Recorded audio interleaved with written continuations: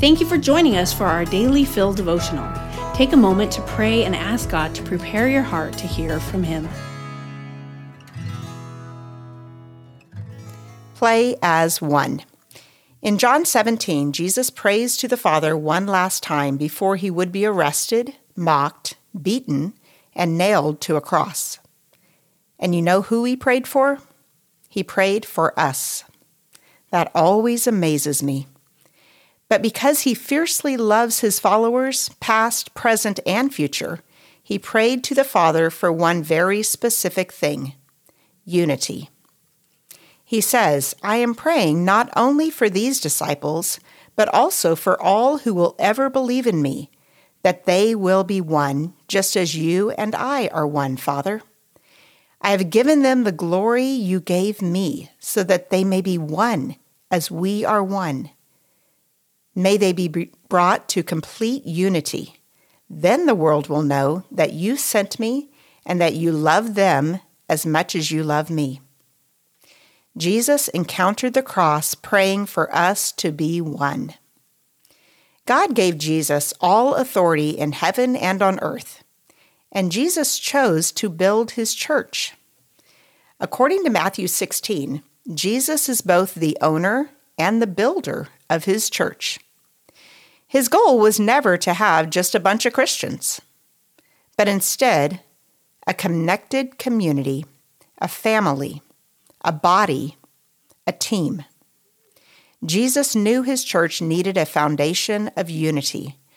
Becoming one was essential for his church to show the world the outrageous love of the Father. Jesus knows we need more unity today.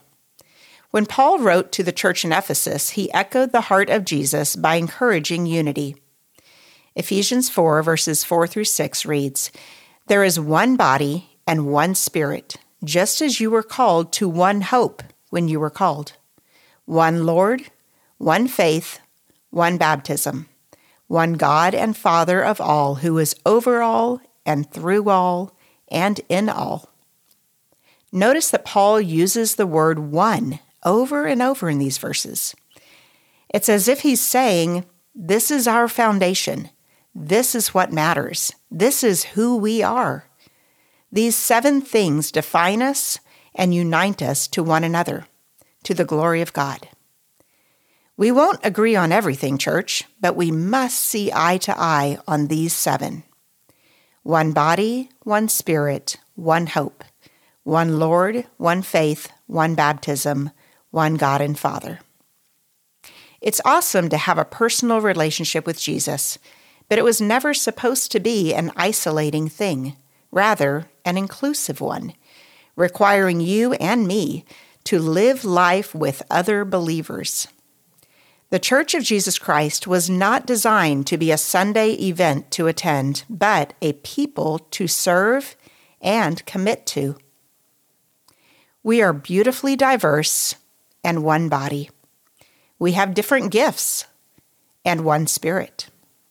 We have different histories and one hope and future. We have different temptations and one Lord.